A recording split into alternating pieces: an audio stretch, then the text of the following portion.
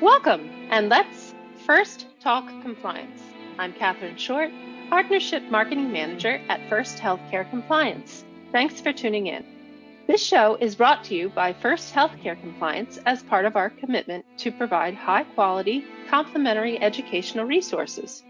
We help create confidence among compliance professionals throughout the United States. Please show your support by taking a moment to provide a review on Google, Facebook, or iTunes. You can also follow us on Instagram, Twitter, and subscribe to our YouTube channel. Today, we are speaking with Melody Malik, President of Revenue Cycle Coding Strategies, a dynamic company that works with physician practices, healthcare systems, billing companies, and other industry stakeholders to provide auditing, education, and other collaborative consulting solutions to meet their coding and compliance needs. And today we will be talking about AUC, delayed but not gone. First Healthcare Compliance is a proud partner of Revenue Cycle Coding Strategies, and our clients have enjoyed many webinars and previous podcasts by this team of experts. 2022 was scheduled to be the official implementation date for AUC CDS implementation, but the 2022 proposed rule threw everyone a little curveball. While a delay has occurred, it does not change the direction of the program or the need to prepare and test. As providers continue to either prepare their own practices or bridge the gap with imaging facilities, it is important that everyone be on the same page through the CMS implementation and remaining testing period. Working through the charge capture processes and identifying where gaps currently exist will ensure that plans can be quickly implemented to address these concerns and ensure that the new January 1st, 2023 implementation date is successful and that no one's revenue is disrupted. Melody will share implementation stories to assist listeners with their final preparations. Before we begin, I would like to mention at First Healthcare Compliance, we strive to serve as a trusted resource for compliance professionals and celebrate their hard work and dedication with our Compliance Super Ninja recognition. Here we are spotlighting Super Ninja Sharon Miller, Administrator at Gulf Coast Dermatopathology Laboratory. Sharon says, patient care is paramount, and by creating a culture of caring, compassion, and respect, we have succeeded in all that we do. We try to promote a family atmosphere, which in turn translates ultimately to patient care. Congratulations, Sharon. Our team is honored to have the privilege of working with you. So, Melody, it is a true pleasure to speak with you again on First Talk Compliance. Thank you for being here. Thank you, Catherine. It's always a pleasure. Yes, it is a pleasure. I remember we had a great time speaking in New Orleans a while ago now, prior to the pandemic, and it seems like a lifetime ago now. It definitely does. It's amazing how quickly time has flown, for sure. I know. Well, today we're going to talk about AUC and the delay and what's going to be happening. So as we begin, can you first give us a brief background as to what AUC is and why and for who it exists? Sure, absolutely. So AUC, Appropriate Use Criteria Consultation Requirement, got introduced back in 2014, so it's been a long time ago, in the Protecting Access to Medicare Act, and it was originally scheduled to go into effect January 1 of 2017.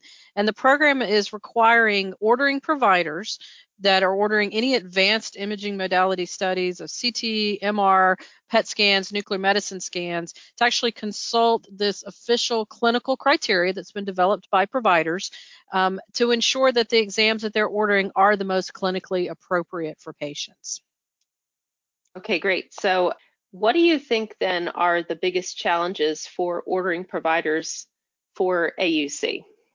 I think for ordering providers, the biggest challenge is performing the consultation in the most efficient way and the most non-disruptive way. I mean, the reality is no one's in love with this program. I mean, we just have to kind of call it what it is, right? I mean, ordering providers as a whole, especially when you get into the specialists, this is what they do. I mean, talking to a neurosurgeon about ordering an MRI of the brain or a CT of the brain, or talking to an orthopedist about ordering a joint study, those kind of things, for them is a little like, why am I being required to do this? When you get into some of the other areas of general practitioners, internal medicine, family practice, where maybe they don't have as much exposure to all of the imaging modalities for different areas. Some might say there's some other opportunities related to that, but I do think that's one of the big challenges with it. So you've got a system, you've got a process that no one's really fond of. So how do you implement it in a way that's as efficient as possible and least disruptive, utilizing your system so that you're meeting the intent of the requirement, but not having to put in a lot of extra work? Because we already know when you think about taking care of patients, people talk in terms now of how many clicks is it in an electronic medical record, and how much you're staring at the screen versus talking to the patient. And so implementing this so that it's not adding a lot of additional time and tracking that is important. I mean, the studies that I've shown say that if you implement it correctly, you should only be adding seconds to the process, not minutes to the process. So aim for the seconds, not the minutes. Then what about for radiologists? What do you think are the biggest challenges for radiologists for AUC?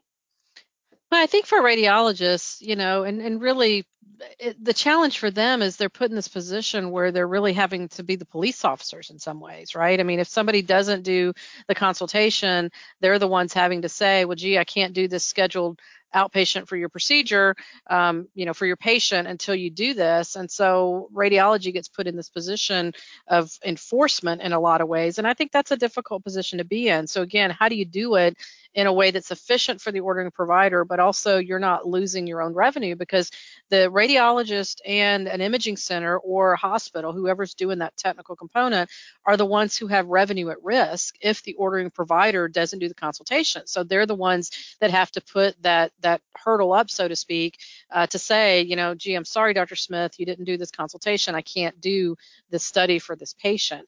And so especially if a physician, a radiologist is hospital-based, they're now also counting on the hospital to get that data for them from the ordering provider and have it get to their staff or to their billing company in a way so they're not losing revenue. So I think the radiologists do have a lot of risk because they're a step away from it if they're in a hospital-based practice. So I think that's one of their big challenges for sure. Okay, and then what about in the emergency department? Do you think that ED orders are ever going to be excluded? It's an interesting question. I think the short answer that a lot of people would say is we hope so. But right now, I mean, CMS has made it very clear, including the final rule this year for 2022, that said that ED as a whole is not exempt. I mean, CMS has been focused on orders in the ED for a long time. So that's one of the reasons they want to address it. But I think the challenge is that the penalty of this is that ordering providers that don't, quote, order the correct exams and become the outliers are going to be put on 100% prior authorization. Well, that doesn't really mesh with an ED physician, right? You don't do prior authorization in the emergency department, and so how do you find that balance? And I think it really speaks to an even broader issue around, insurance companies are now controlling when you go to the ED versus not. They've increased their copays for it, and even have some payers that say if it's determined that you didn't have an emergency, then we're not going to pay for the visit. And this is kind of CMS's way of trying to control some of that, and I don't know that it's necessarily the best way. And I think we're going to continue to see it evolve. And it's one of those things that as we officially finally get into that penalty phase and they start collecting data, then maybe CMS can use the data that they receive as a way to help Congress change the law or change the implementation of the policy to actually achieve something that's meaningful. But as it's written right now, I would argue it's probably not as meaningful in the ED setting as maybe they intended it to be. What do you think the probability or possibility is that Congress will ever intervene, possibly cancel the program? What are your thoughts on that? That's always a big question because it goes through these cycles where you'll get some of the professional societies will band together and they'll go to Congress and they'll pitch it to be the big issue. And I think it really just depends on what's the hot topic. And right now, some of the cuts that have come to reimbursement for some of the specialists is really the hot topic. And that's going to take precedence over implementation of AUC. So I think as we get closer to implementation again, it's going to depend on what's going on in the industry. What's the big focus point? If there's not a lot else being focused on, we may see it pop back up. We may find that there are, congressmen or women that are interested in supporting it and that it goes through. But if otherwise, Washington is so unpredictable. I think it has been for a long time. You don't know what they're going to do, so I wouldn't count on it. A lot of times we hear people say, "Oh, my specialty society says it's never going to happen." No one can say that with any confidence with it. So at this point, we just have to follow what CMS has said. It's going to go into effect, and we just have to keep going down that direction. Because the other piece I'll just throw in is, people have spent millions and millions of dollars to implement it. So if you've already made everybody go through it, how do you maximize it, and then what do you do with it versus just saying, okay, never mind, we're not going to do it. That wouldn't, I don't know that would necessarily make everybody happy either. I've talked to a lot of hospitals that have said even if CMS said we're not going to do it, they would still have it implemented just because they want to make sure the right exams are ordered. Okay, so actually that leads me to another question. What if a facility has a provider who refuses to comply with the ordering requirements? What do they do then? That's a good question, and that's something a lot of organizations struggle with because you really, you get into that clinical versus non-clinical, and it's really difficult for a non-clinical, not only person, but non-clinical type of entity to go tell a physician what to do. And so there's got to be ownership of this at a clinical leadership level. So whether that's the chief medical officer, whatever that comes out to be, they have to be bought in, and they have to be the ones that's communicating with those ordering providers. And so clearly, whether they're employed or not employed is going to come into play.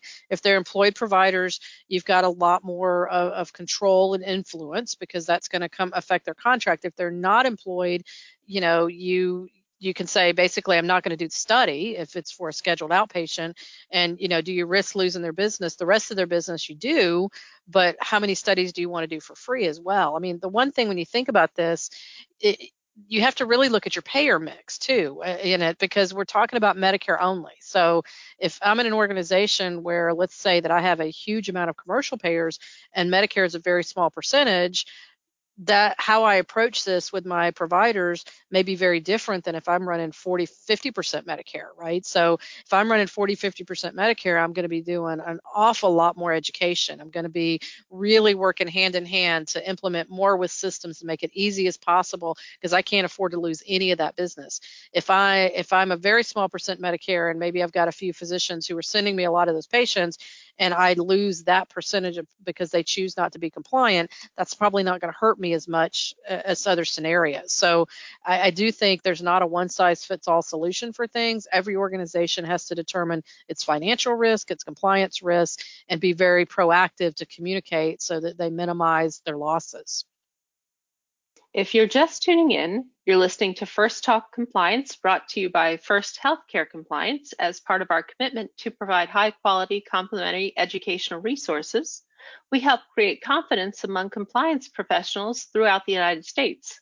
My guest today is Melody Malaik, President of Revenue Cycle Coding Strategies, about AUC, delayed but not gone. Please show your support by taking a few minutes to provide a review of First Healthcare Compliance on Google or Facebook. You can also follow us on Instagram, Twitter, and subscribe to our YouTube channel. So Melody, what are some of the outstanding questions regarding AUC implementation that you would see to answer to in 2022? That's a good question. I mean, CMS answered a lot of questions in the 2022 final rule, but there are still a few things they haven't. Like, for example, they indicated that instead of denying claims, that they would reject them if it didn't contain the appropriate information, which on the surface sounds great. Okay, you're not going to make me go through appeals. But what do you mean by what types of things are you going to reject? So are you saying that if it doesn't have a modifier and you think it should, you're going to reject it? But what if the ordering provider didn't do the consultation and I knew that, whether they were, an observation patient or scheduled outpatient? Is there a way for me to submit that claim and know that I'm not going to get paid, but yet still have it follow the process? So I think that's one of particular concern for people, is what's going to happen in those scenarios related to it. I think understanding what the modifiers are going to be, there's some new modifiers they're going to give us, and they haven't communicated what those modifiers are going to be yet. So I think we're interested in those, and what are the rules around those modifiers. Also, are they going to give us when you look at explanation of benefits, remittance advices that come back, it's a set code set that says, so it's standard, okay, this particular code means a denial or rejection for this. creating those. And so that way we know, are there going to be denial or rejection codes very specifically around AEC? We believe there is, but we need to know what those are so that we can build those into our systems as well. So they've made some adjustments, but it's been pretty vague.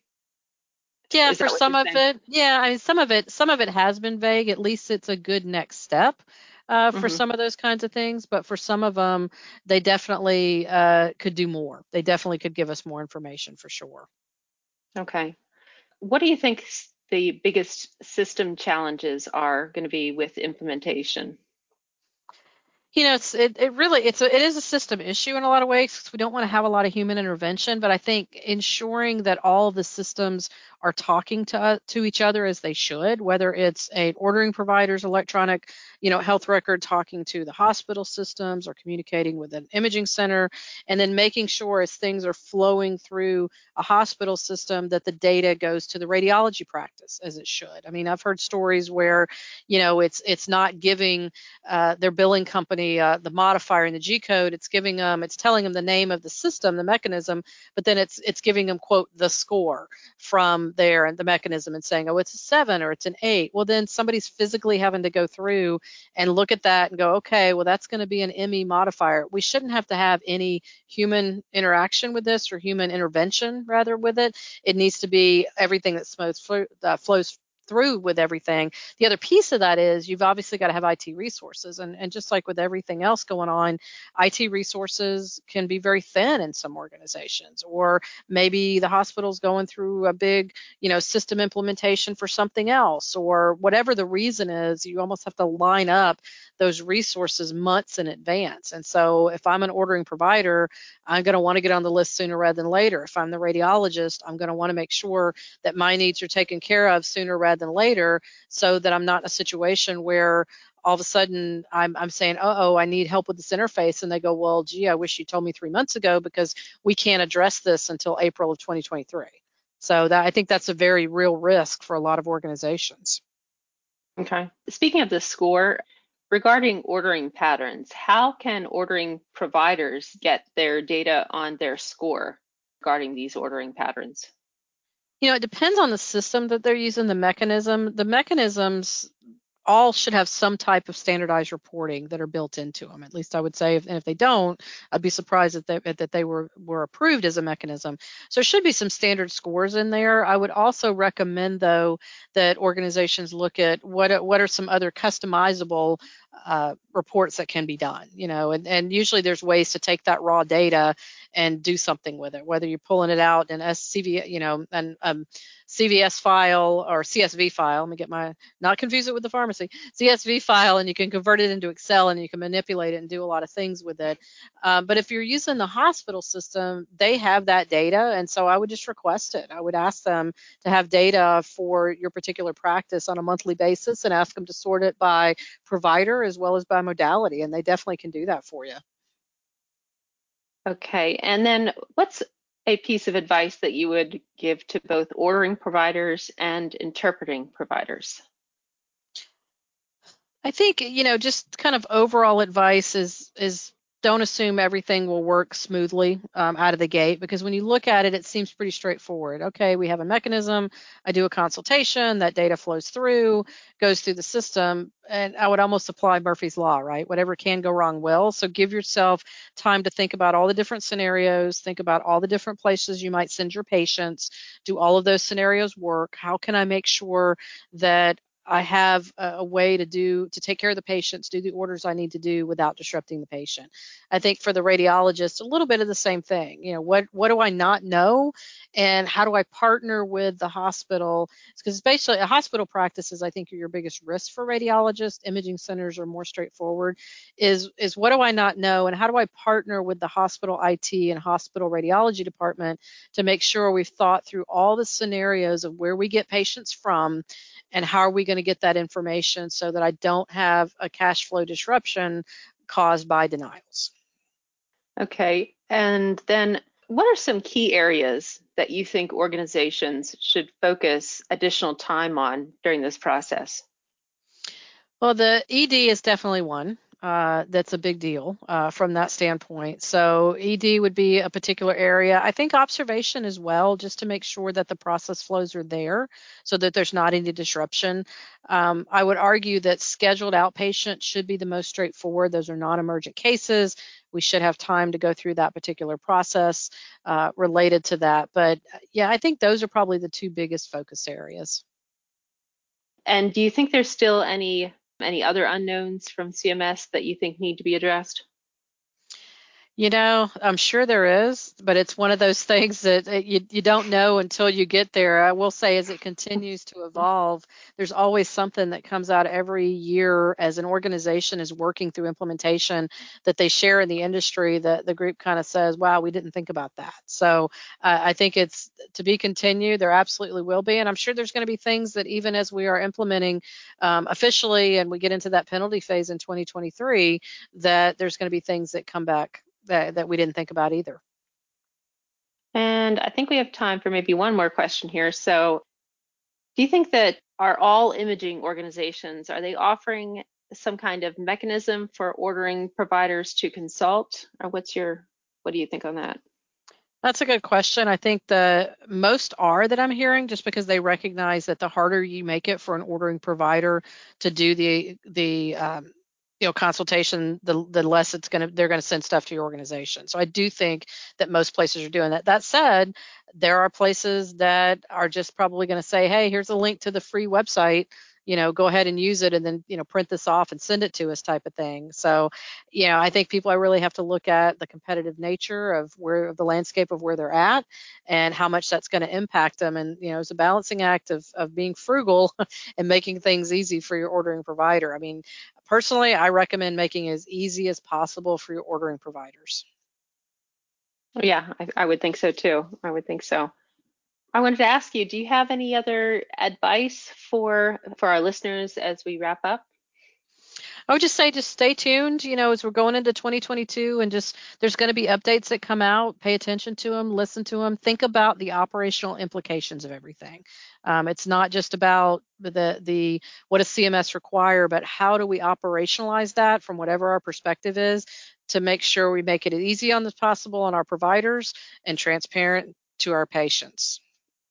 Perfect. Well, thank you so much. Thank you for coming on today, Melody. This is really, really great information and very much appreciate it. So thank you. It's fantastic. Appreciate it. Thanks, Catherine. Appreciate the opportunity. Thank you. And thanks to our audience for tuning in to First Talk Compliance. You can learn more about the show on the programs page on healthcarenowradio.com and lend your voice to the conversation on Twitter at FirstHCC or hashtag FirstTalkCompliance. You can also email me at catherineshort@firsthcc.com. I'm Catherine Short of First Healthcare Compliance. Remember, compliance is the key to achieving peace of mind.